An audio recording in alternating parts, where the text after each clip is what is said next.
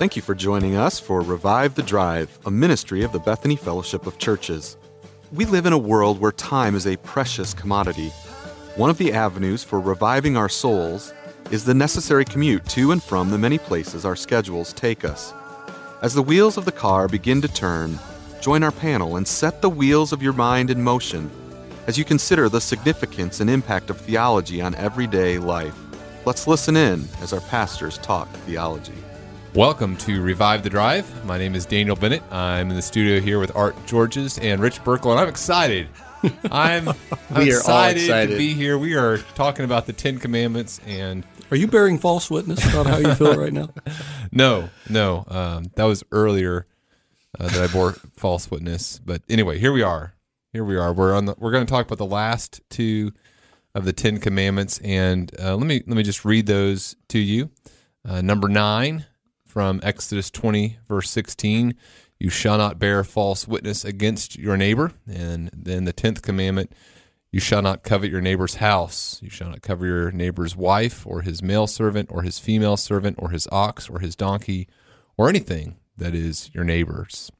Okay, well, let's talk about the 9th commandment and bearing false witness. What is entailed in that commandment? What does it mean to bear false witness?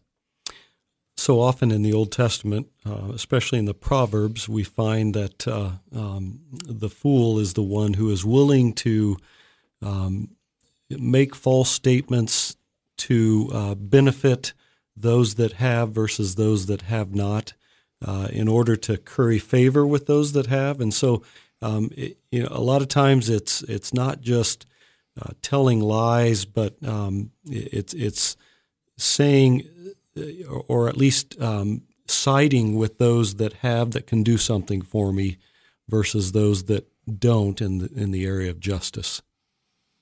Yeah, it really comes from a heart of a lack of love for the neighbor. It's right. Bearing false witness against, that it's harming them. Someone we truly love and desire God's blessing toward, we wouldn't bear false witness against them. I think you're right to consider that as a sort of a legal setting in which someone is going to either be have jail time or some other kind of punishment come against them. They're going to be hurt by our words, in other words. And here we're using words. I think bearing false witness has to do with our words, using words to harm another, and they're words that aren't connected to what is true. So does it go deeper than that? So you're using words that aren't true. You're communicating. Maybe put it this way: you're communicating something about reality to someone that is false. Yes. And so you can do that by saying, Art, I like your shirt today, when I don't. So I'm communicating something false with my words. What are other ways you communicate that which is false? That's an interesting example, actually. It opens up the door for some conversation. He's like, in that, now again, about my shirt? Well, Art's got this wonderfully beautiful shirt on. But coat of many colors. I wonder if that's against a neighbor. In other words, I'm not sure if it's worth talking about the ethics of that kind of thing. Is the prohibition against lying here, or is it against bearing false witness? I think it's against a neighbor. It's now again, whether we add these others in, we might. It's worth discussing the edges of that. But it seems like the force of this is that somehow our witness is harming the neighbor. It's doing something detrimental to the neighbor, and I do think, for instance, it's not a sort of open season on being brutal with the truth either, and so that's where, if Art said, "How you like my shirt?" and you didn't really like it, I think there is a loving way to communicate without just necessarily being brutal, knowing that you're going to emotionally. It looks good on you, right? And we all run into that circumstance where we say, "I want to be loving." I don't want to be a detriment to this person. And I think we do have to be careful with using the truth in a way that's unloving, because that can happen as well. But this commandment, I think it's about using words that are not connected to what is real or true in a way that would hurt another person. Mm-hmm. Primarily. So slandering or we think about the court of law now. What did the witness see, and how is it going to impact the one who stands to gain or lose from their testimony? And how does that happen, like in interactions within the body of Christ? Do we talk about people in a way that is building them up or tearing them down? Yeah. Is it right or is it wrong? Yeah, and part of this is our motivation that's underneath these words. And I think you mentioned the motivation of maybe embettering yourself in the eyes of others. That's why you might bear false witness to get yourself curry favors with others. There are a lot of motivations, aren't there? There's revenge or bitterness. I'm angry at this person. They hurt me. I want to hurt them back. There's fear. I'm afraid that they're going to hurt me again, so I've got to put them in a place where they're not able to hurt me. There are a number of motivations, but none of them start with worship for God and love for that person. Mm-hmm. Why is God concerned that we not bear false witness? How does this commandment relate to His character? Well, remember what John says, that if we are in the light, we can't be part of falsehood. We would bear witness and love our neighbor if we're in the light, and so it helps us to discern the character of our heart. Mm-hmm. Yeah, God is, Jesus is the truth, and so to bear false witness would be to be contrary to His character. If someone says, I love God and hates his brother, he's a liar. If he does not love his brother whom he has seen, how can he love God whom he has not seen? And this commandment we have from him, that he who loves God must love his brother also. So 1 John 4:20 is pretty clear, I think, about that. So, Rich, if we ground this commandment within the character of God, perhaps the borders of it are extended, to where it's to where it's more about truthfulness, being in line with the God of truth. And love. Again, love. The whole idea about truth is love. And I guess, I got a little bit off on a tangent because I've had some conversations with those who are justifying using the truth in a way that there is no loving result that could come from that. Mm-hmm. Right. And at that point, you're not, and they use it like there's a righteousness behind, well, I'm telling the truth. I'm a truth teller. Right. I'm just telling the truth. I'm telling the hard things, but there's there an expression, is no just saying. Motivation of loving God and loving this person through that. Right. That's not the intent. Right. And so that's why I say we have to still be careful at the edges. I do think there's a lot of things on the edges, but they're worth talking about. There's a number of dynamics, I'll say, that are part of that conversation to discern, more than just whether or not it is true or false. Would you include in that there are some people who perhaps forfeit their right to the truth? Yeah, and there's also some people who are not yet ready for the truth. Yeah. It's not loving. I'm thankful that God doesn't dump on me all in one time Right. all that I need to change. Right. I'd just be so discouraged. I leave here, how could I ever overcome this if I understood everything all in a moment? Mm-hmm. But God gives us a bit of truth at a time, and then we respond to that. We become more conformed to Christ, and then we see more, and that's sanctification. I don't know. I'm sure you guys have had this in counseling or discipleship settings where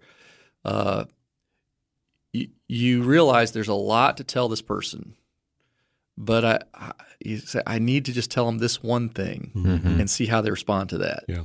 And then maybe the next time we'll be able to talk about something even deeper. But if they don't respond to this thing on the surface, that's less than, they're not going to respond to the deeper thing. And so we're trying to act, how can I love this person with the truth? That's the role of the biblical counselor or discipler. How can I love this person with the truth? Yeah. I think as we think through honoring this commandment, we ought to think about how we feel when we listen to others talk about others. So like you're listening to the radio and they're talking maybe about a politician that you don't care for, but someone says, well, I know him and I don't think that's why he's doing this. I'm like, wow, I just think more highly of the person that just said that, because they're trying to honor this person. And so how do people feel when I talk? Do they get built up? According to gives grace to those who hear.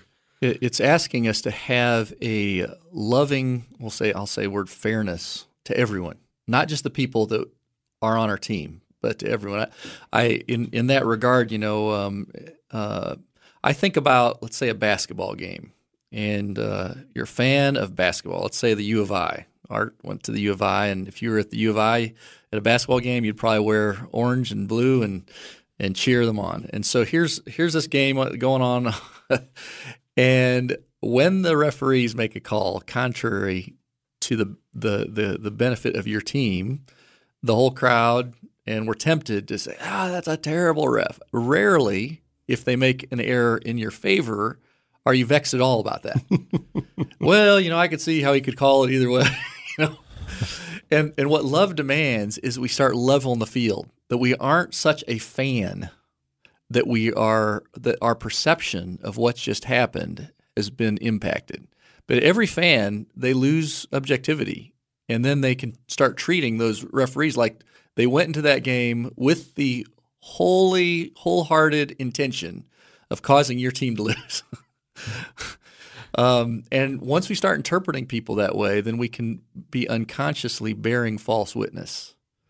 The instant replay is interesting because sometimes I'll say, "How could that reference?" And then the instant replay will sometimes vindicate the referee. Mm-hmm. And you say, "Well, I was so upset. Why was I so upset?" Well, it's because I really almost bore false witness because of my emotional slant. Mm-hmm. That's good. So we've kind of talked about what bearing false witness isn't in some of these instances. What are some ways that we're tempted to bear false witness? Just in our own lives, where there's a temptation to violate this command. Yeah, I think for me to jump to a conclusion of motives when you just don't know, and so then you begin to build a characterization of this person on the basis of how you've. Okay, so that's bad. You shouldn't do that. But I mean, like, when are you guys? Maybe you guys are just. Maybe you guys don't struggle with this, but there are ever times where the words that start coming out your mouth are contrary to reality, and you know it, and you're intentionally saying it, or you're just always kind of I'm kind of in the motion. But like someone says, "Hey, did you do this thing that you told me you were going to do?" And there's a temptation to say, "Yes, I bear false witness." There's this temptation to say that which is contrary to you guys. Yeah, no, that's true. To make you, the fear of man causes us often to be tempted to say things that make us look a lot better.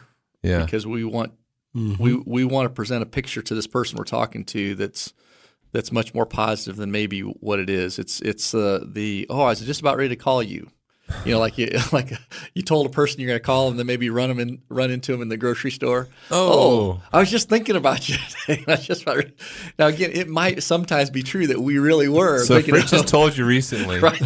So that might actually be true. But I also know the temptation is to say something like that to kind of remove the embarrassment of having failed this person. To maybe exaggerate, So you say, I've been praying for you. So it describes some sort of continued night after night on your knees, right? Beseeching them. To give a different picture. To exaggerate the nature of your relationship. I had a professor my freshman year at the U of I in the speech class, and she was really outgoing. And you ran into her on campus. She said, "Oh, I was just thinking about you." And then I was somewhere where she didn't see me, and she saw someone else. She said, "Oh, I was just thinking about you." I'm like, oh, "Okay, that's just her." That's just her greeting. I thought I was special. Right. You thought you were always on her mind. Exactly. But I do think, that perhaps even the way that this commandment rubs up against me, even in a deeper way, is when my emotions get involved in a conversation, whether it's a friend or even with my family, a conversation with my wife. To begin to hear and interpret in a way that's not in accordance with the truth, and then to treat that person as though they actually had done something that my mind kind of had manufactured because I'm assuming wrong motives or I'm interpreting in the worst way possible. And from 1 Corinthians 13, what is love? It's patient, it's kind, gentle. It says it believes all things, which is kind of interesting in that it says I'm going to believe the best until I can't. Yeah. Until the facts are so weighty that I have to believe that this negative thing is actually true. Well, we need to kind of move on here. So let's look at this last commandment here. And you shall not covet your neighbor's. Hey, look at the time. Time to go, right? Let's not talk about coveting.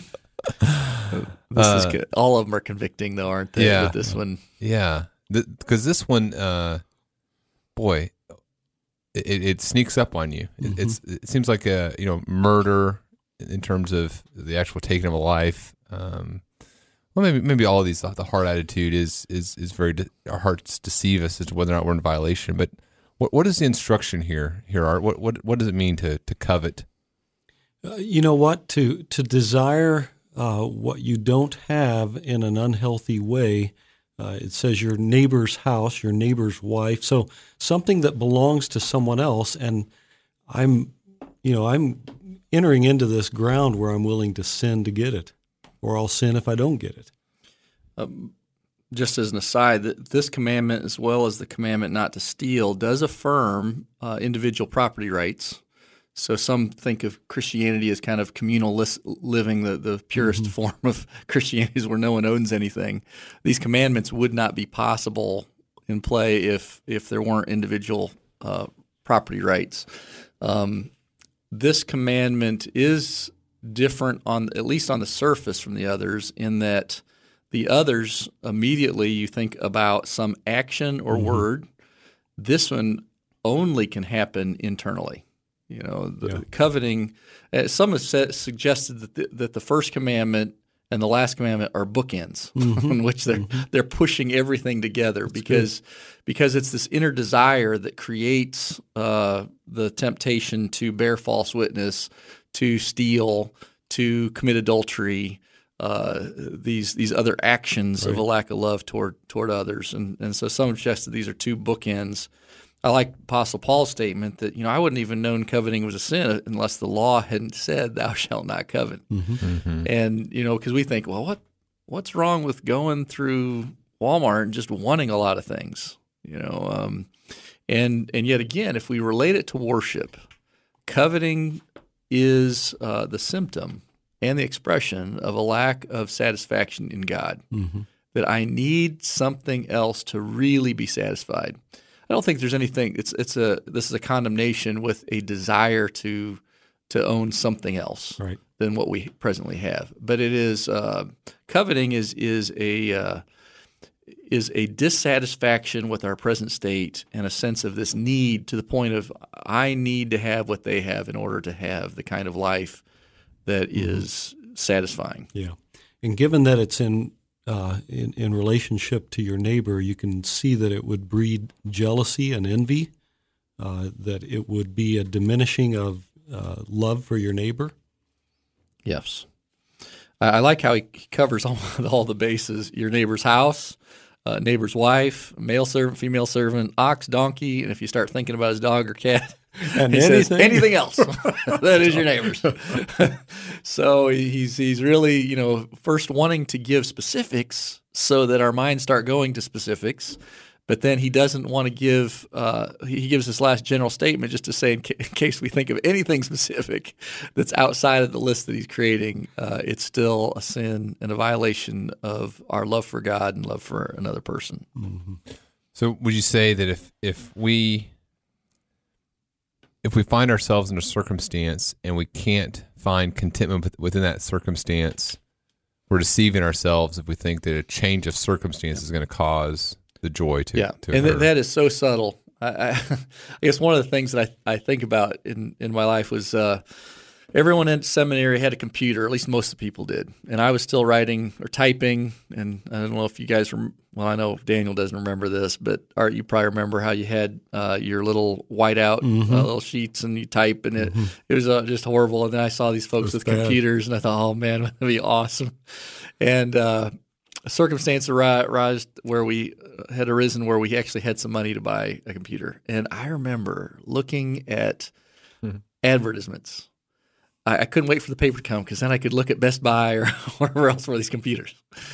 And I began to realize my life is really focused on this, as though this is going to make my life then completely satisfying, joyful.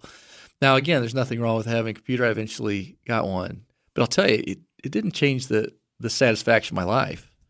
But I realized I was acting and allowing time and energy of my thinking to go toward that thing in a way that really that should only be reserved for my devotion to God. But you got to admit, when you cut and paste for the first time, you said, yes. It was nice. Philippians 4, let's close with this. I've learned in whatever circumstance I am to be content. I know how to be brought low, and I know how to abound. In any and every circumstance, I've learned the secret of facing plenty and hunger, abundance, and need. Isn't it amazing? Here we are living in 21st century America, and we're still dealing with this issue of contentment. Right, right.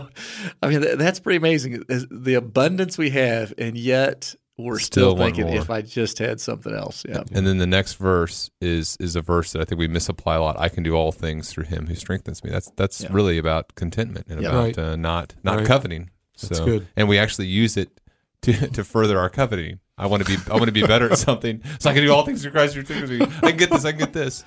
But God calls us to contentment. That's a great observation. Yeah. Great observation. So we're not to covet. Well, I hope this has been encouraging to our listeners. Thanks for spending the time with us as we've thought through the 10 Commandments, and thanks for joining us on Revive the Drive.